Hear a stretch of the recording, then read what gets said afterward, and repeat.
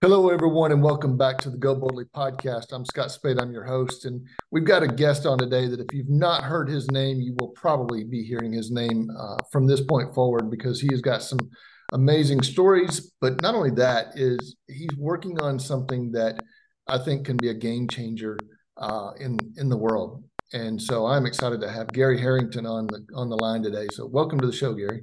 Hey, thanks, Scott. Pleasure to be here. And you've probably got stories for days and some that if you told me you'd have to kill me. Um, in the line of work that you have found yourself in over the years. So share with my audience, what are some of the jobs that you've had and some of the experiences you've had? Well, I'd just like to say first that I have stories for days because I'm old, and old people have a lot of stories. And No, I don't have any that if I told you I'd have to kill you. I have probably more that if I told you, you'd roll on the floor laughing. So that, I mean, that's how the real life goes, right? Um, yeah, I was at a college. I was a Marine infantry officer back in the early 80s. So I went to the Marine Corps. Um, After a year in the infantry, went over to reconnaissance, um, spent some time in reconnaissance, and then as a reservist on active duty, I made captain, and I had planned always on going on active duty and staying in the Corps. But at that time, I got informed that, hey, you've made captain. So now you get to go to a non-fleet billet, which means Marine Barracks, Adak, Alaska, or Guam. And I was like, Wow. wait a minute. I'm amphib recon. I'm special forces scuba. I'm scout sniper instructor qualified.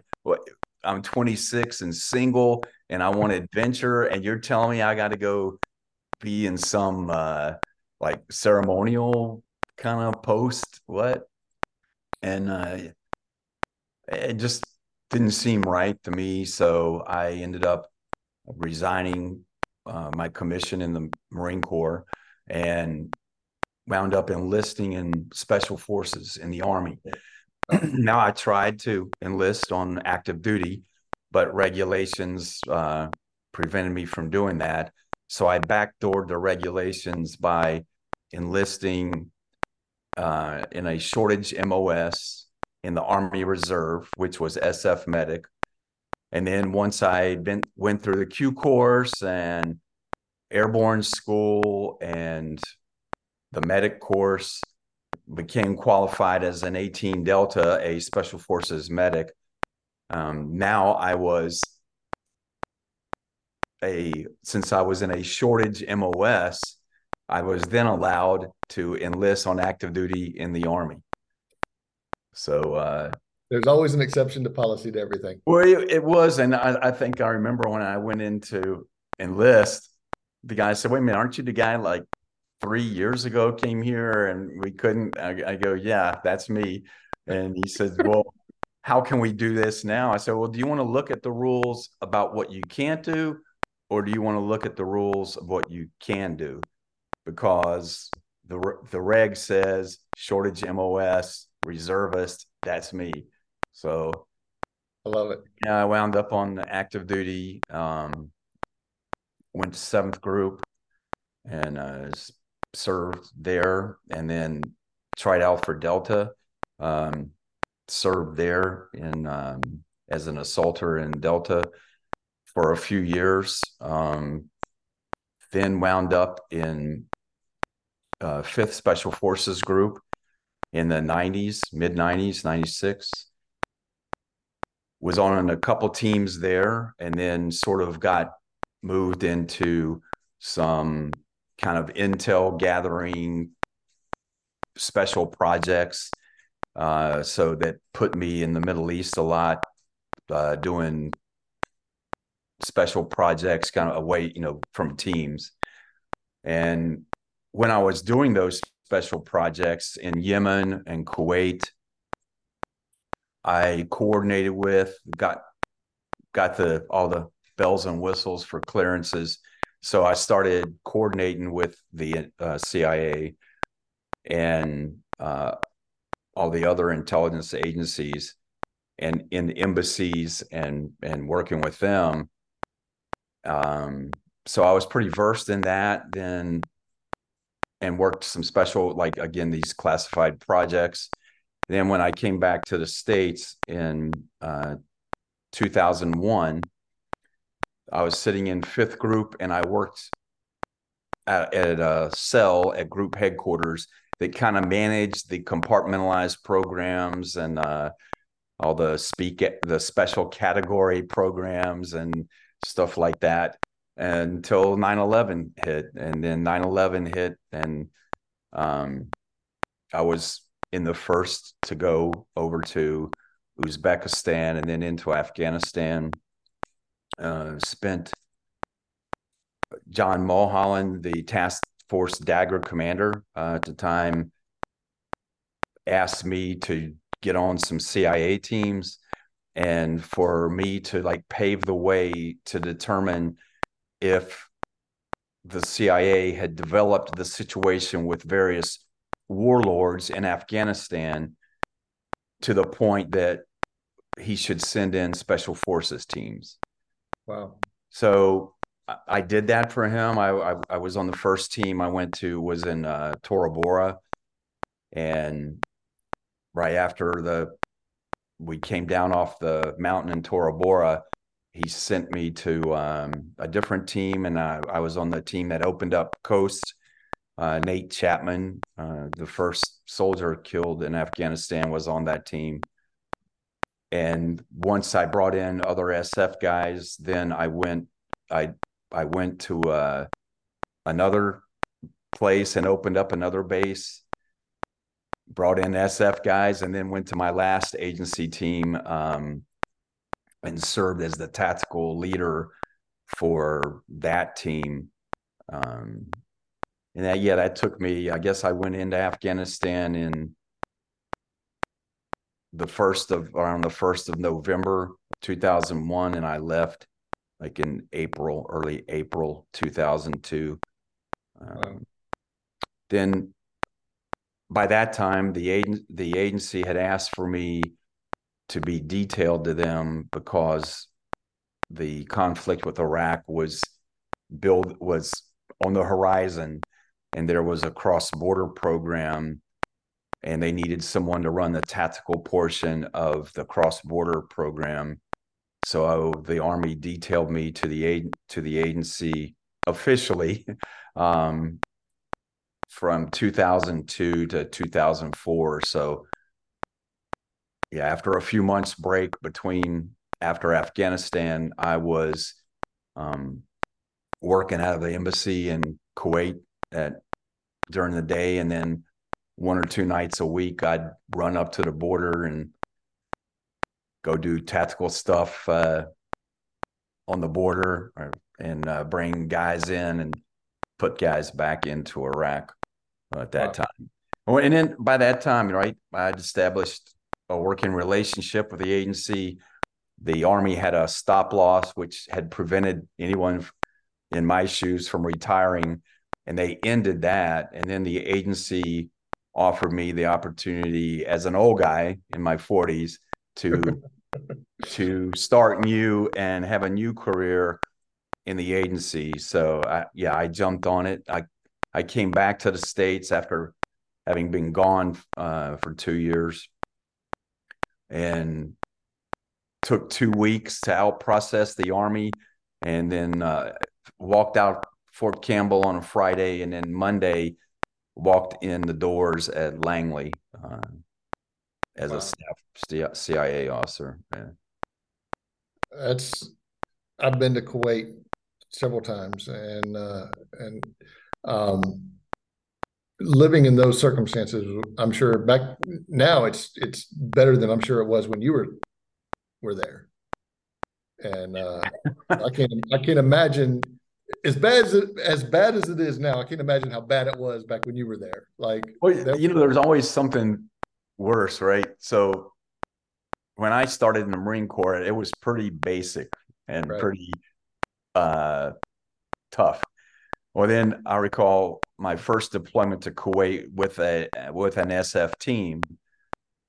It was back when Doha was in the big warehouses, and the bathrooms were at the end of the street in these trailers. And of course, it's super hot Oh my in gosh. Kuwait, and Yeah. so you remember how much water you consume all day long. So then people are getting up and peeing all night long. So there would be this big. You'd get up, once or twice a night, and you'd walk outside. You'd see all these people walking in various states of alertness, because some Yeah. people are still half asleep, shuffling towards or coming back from the bathroom. So I think things eventually got better, right, when we started building bases and stuff there. But I spent quite a bit of time on Arifjan, and uh, there's still refrigerators all over the base full of water. Like there's never a shortage of water. Like if you dehydrate, it is your own fault because there's not a shortage of water anywhere. And right, there's a lot. Think how much plastic that oh the my gosh, U.S. left and there from water and it's bottles. not and it's not good water, but it's good when it's hot. Yeah, So well, the bad thing was for being on a team, because we would in this big warehouses, teams would take wall lockers and section off a team area, and then you would have bunks, two high bunks in that team area. Well, there are a lot of guys that are too lazy to get up and shuffle down to the bathroom, so they're standing beside you, peeing in a water bottle, and then you every once in a while you'd have to yell at your teammates like, "Hey, you've got like 4 or 5 bottles sitting around your bed that are full of yellow stuff. Please go do take them something. to the trash." And I'm a light sleeper, so I didn't like waking up in the middle of the night, and it's like, well, okay. Well, and it's probably still got some of the same bunks that y'all had there. So you never know.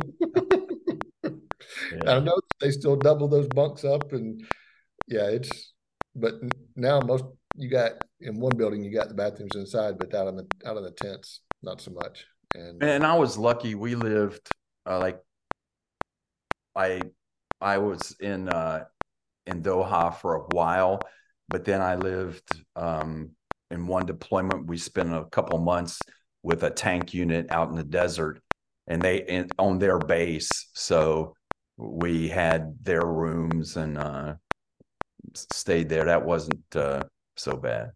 nice, nice. You, I'm curious. What is one of your most memorable experiences of just working with the agency and is there something that just stands out that you're extremely proud of and Um, you know, with the agency, there's a lot. It's I had a different career path than most because I did not go like ground branch where somebody with my background normally would go to the special activities division, which is their paramilitary uh, section. I went to the regular case officer one with folks that work out of embassies, but because I had a lot of experience with people in combat, and I served 3 years in that as a case officer in Afghanistan. They sort of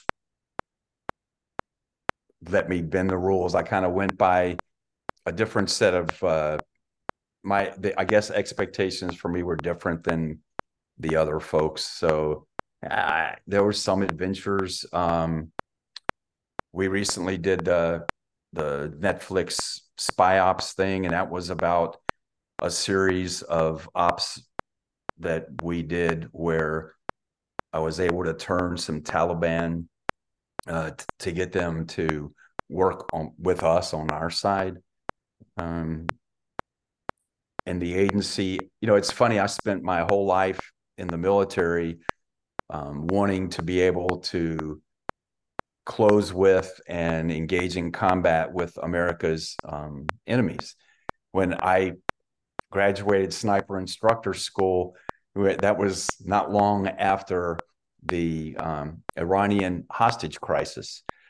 I used to dream about being able to take that sniper shot at the Ayatollah Khomeini, right? And and then later on, I went to SF so I could chase adventure, which for military guys that kind of means you want to get in combat. Yeah. I went to Delta, and everything I did to that didn't. I never got that chance to make that big impact. Everybody wants to be the guy that shoots bin Laden, right? Right. That's what we dream of. And it's odd. I think it's ironic that I ultimately, as a CIA officer sitting behind a desk, had a chance to plan the operation that took out Al Qaeda's external operations chief at the time. And I thought, well, this is odd. I'm doing my job by talking to people and using the experience that I gathered over all those years in planning. That's Wow. that's that was kind of odd.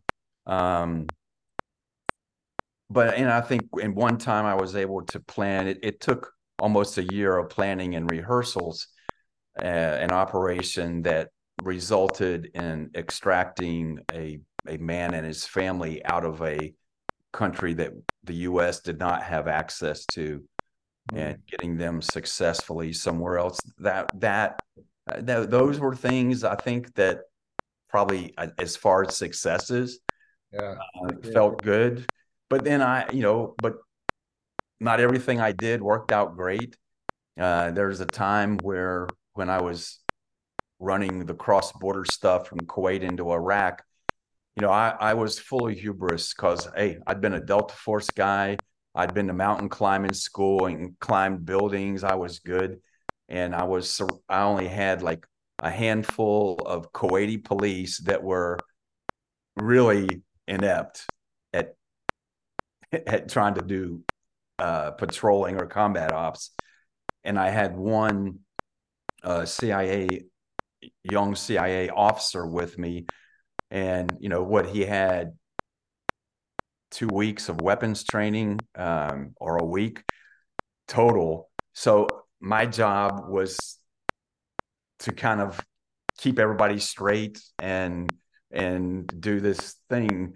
At one point, I don't know if you remember that between Kuwait and Iraq, at the border was this big berm and this big trench that was like 15 feet deep, 15 feet wide. So the people that we were sneaking out of Iraq to provide information had to negotiate that trench. This was back in the time where the Iraqis were on their side, Kuwaitis were on their side, and the UN patrolled a no-go zone where we weren't supposed to be, but that's where we were. So I had to hide from the UN as well as any Iraqis that might try to intercept us. But this asset, he had been delayed several hours because he got down in the trench and couldn't find a way out. So it took us hours to locate him. When we took him back, the Kuwaiti guy, one of the senior Kuwaiti guys, told me, I know a place it'll be really easy for him to get out. So we went to that place in the berm. We had to hold this guy by the arms and drop him down into that trench. So, and he's down there. I'm the only person with NVGs on, and I'm watching this guy in the dark walk along and try to climb and keep falling down and try to climb. And then I said, eventually an Iraqi patrol is going to come by here. And we can't, this is before the war started. We can't have that happen. So I was like, hey, wait a minute. I'm an expert climber. So I had the other guys hold me by the arms and drop me down into that trench. And sure enough, I walked the guy along to a place where it was a little bit rough on the sides, and put him on my shoulders, and I got him out. Wow. Then I turned around to come and get back out myself. And guess what? I was stuck. I, I tried all my, Delta guy, mountain climber guy tricks, and I could not Navigate that. negotiate that. So even Wow. though I went to a place where there was a corner, I could not negotiate it. And then I was thinking, I remember thinking, well, this is great. I think all these guys are inept, but I'm the guy stuck down in the hole. And and and then I was thinking, this is going to be hard. I probably won't get killed, but the Iraqis might capture me, and it's really going to be embarrassing for me to explain that I got captured because I got myself stuck in a hole. It's definitely an oh crap moment. Like, Yeah, but it was a funny oh crap moment. But then, eventually, and that's like, this is one of those things you learn lessons in life. So I learned a lesson about my hubris, and the agency guy, right, that I said didn't have my level of skill in combat operations. He saved my bacon because he had boots on that had really long laces, and he took all his laces out and tied them together, and I was able to get just enough line to make a loop on to help me negotiate that wow. trench and get out. So Wow. That's incredible. Like, you have to figure out what you got and utilize that in the moment. excuse me.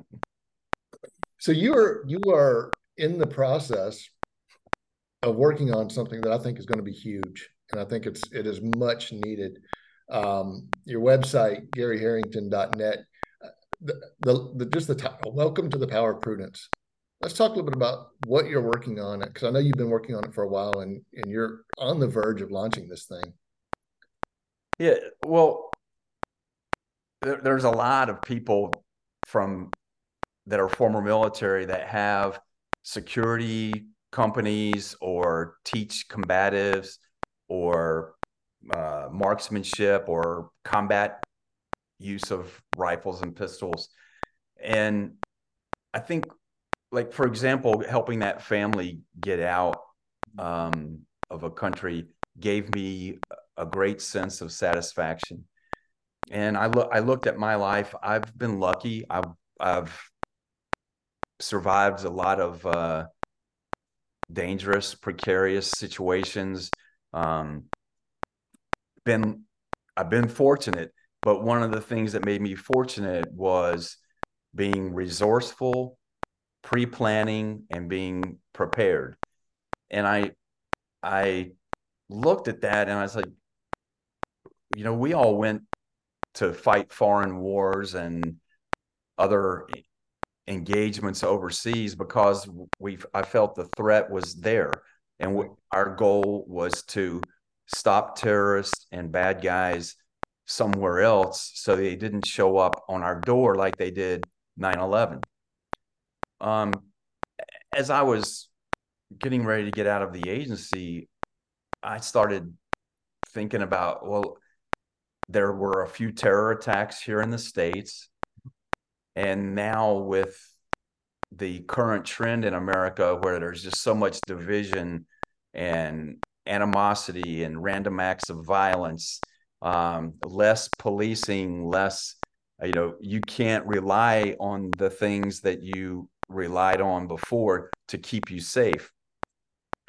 That those very lessons of so many years in war zones and years undercover, if I took the principles, maybe not all the techniques, but the principles and some of the habits and adopted those for use by everyday families, that would be a really powerful way to enable families to have peace of mind. Now there are a lot of parents that don't have peace of mind about, and this is before this latest conflict in Israel popped up, right?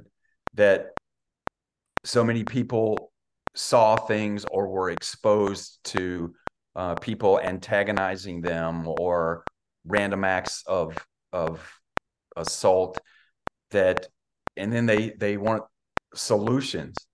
So that's why with the power of prudence, our goal is to take those principles and techniques and instill those in families. Now, to do that, what we have created a course that's going to be titled the prudent parent course. Nice. It's for parents to mentor those habits and principles in their kids. It's like I'm doing that. I have a 14 and 12-year-old, and I started when they were like 6 and 4 at working with some of those with them to make sure they were equipped to take care of themselves if something happens. Right. And that's the thing is, you can either be reactive or proactive. And unfortunately, so many people are reactive and they're not very good at being reactive. And so when we can teach somebody to be proactive. We're both military, and a military mindset is a proactive. Right. You're quite different than I think, like even police, that's kind of reactive, and you don't prevent necessarily a crime, but you investigate, collect evidence, and prosecute a crime.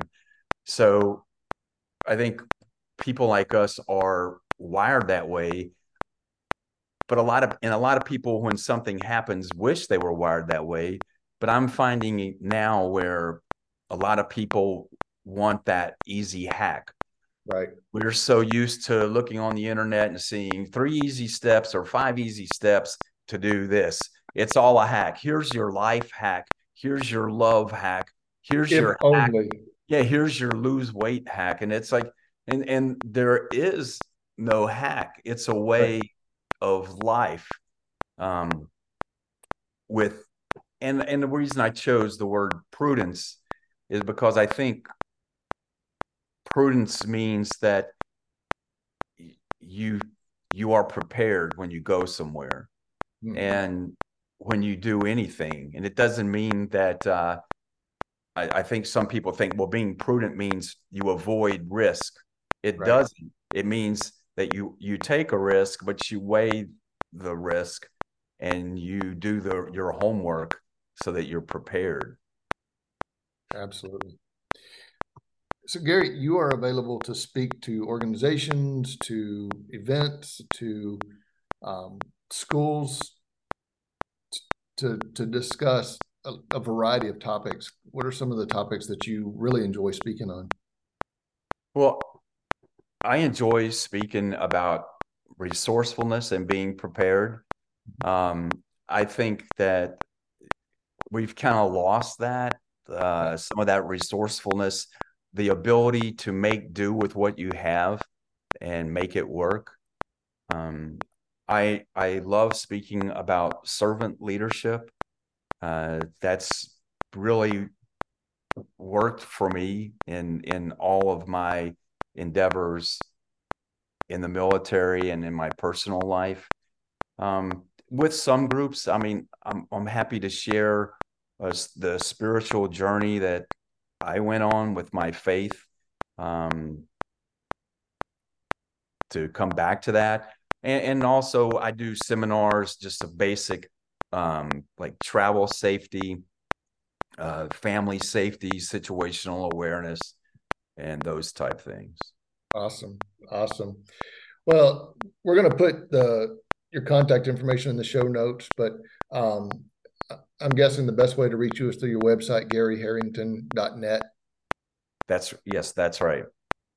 Great website. And I'm looking forward to this course starting, and especially you mentioned, the conflict in Israel. There's absolutely nothing that is preventing a terrorist attack here in the U.S. and even a mild, a small terrorist attack and just regular stuff that goes on. And just to on your point there, like I got a call in the early hours of the incursion into Israel, and it was about a family that was trapped in a bomb shelter in Tel Aviv, an American family. And what do we do? Now, from here in the US, there's very little I can do to help you other than in times like that, what I've found are people want reassurance or reassured. Right. They want to turn to somebody that they feel has the experience and knowledge. And really, that's all I could do at that point was, well, you're in a bomb shelter. So for now, you're safe. Yep. You know, you need to stay, just do what they tell you. And then you'll figure out where the safest place to move is. But it's what we'd like to do is teach people to have that built into themselves. Right. So that whether it's our kids and there's a shooting going on, that they know to take cover and watch to see what goes on. But as you said, it's just that in these times, people need that skill or that ability. Yeah, and this is something that everybody can benefit from young to old, and so I'm grateful to see you put this together, because not only is the training coming from somebody that's been there and done that, and you got a lot of guys that try to put something together and they haven't experienced the things that you have and seen the things that you have. So a lot of credibility behind this. So Gary, I have enjoyed having you on the show. I'd love to ask you one last question. What's one piece of advice maybe that you've been given over the years, or that you share with others, that you'd like to share with my audience, just to help them to keep going when things are tough? Keep going. I think a lot of people ask me about getting into recon and then the special forces and then Delta. Like everybody, I get a lot of emails from or through social media, people contacting me wanting the hack to get into Delta and how you prepare and what you do. But it is a matter, as you pointed out, of being resilient and persevering. And when everything's going to hell around you, it's who has that solid base of who they are, right, and what you stand for, and rely on that and never ever give up. It's not the biggest, baddest, strongest guys that make it through Delta. It's the person that is willing to put up with more crap and take more physical discomfort and mental discomfort and keep doing their job. And that's what we all need, especially now. Yeah, you're speaking my language. So much of what we do is around mindset. I was talking to about 25 soldiers today on resiliency, and that's what I said. I said, as we were doing a hike, I said, your bodies want to give up, but when your mind kicks in, you make that decision to keep going. You've got more in you. And so sometimes we've got to really engage our mind and say, okay, what's next? Yep. Let's go. Gary, it has been a pleasure to have you on. I look forward to seeing what you roll out, and I thank you for what you've done for our country. Well, Scott, same to you. And I know you're still in there doing it. I'm an old retired guy now, so I'm the guy that has it easy now. Thanks a lot for inviting me, and it's a pleasure to speak to your audience too. Absolutely. Thanks, Gary. I appreciate it. Have a great night. All right.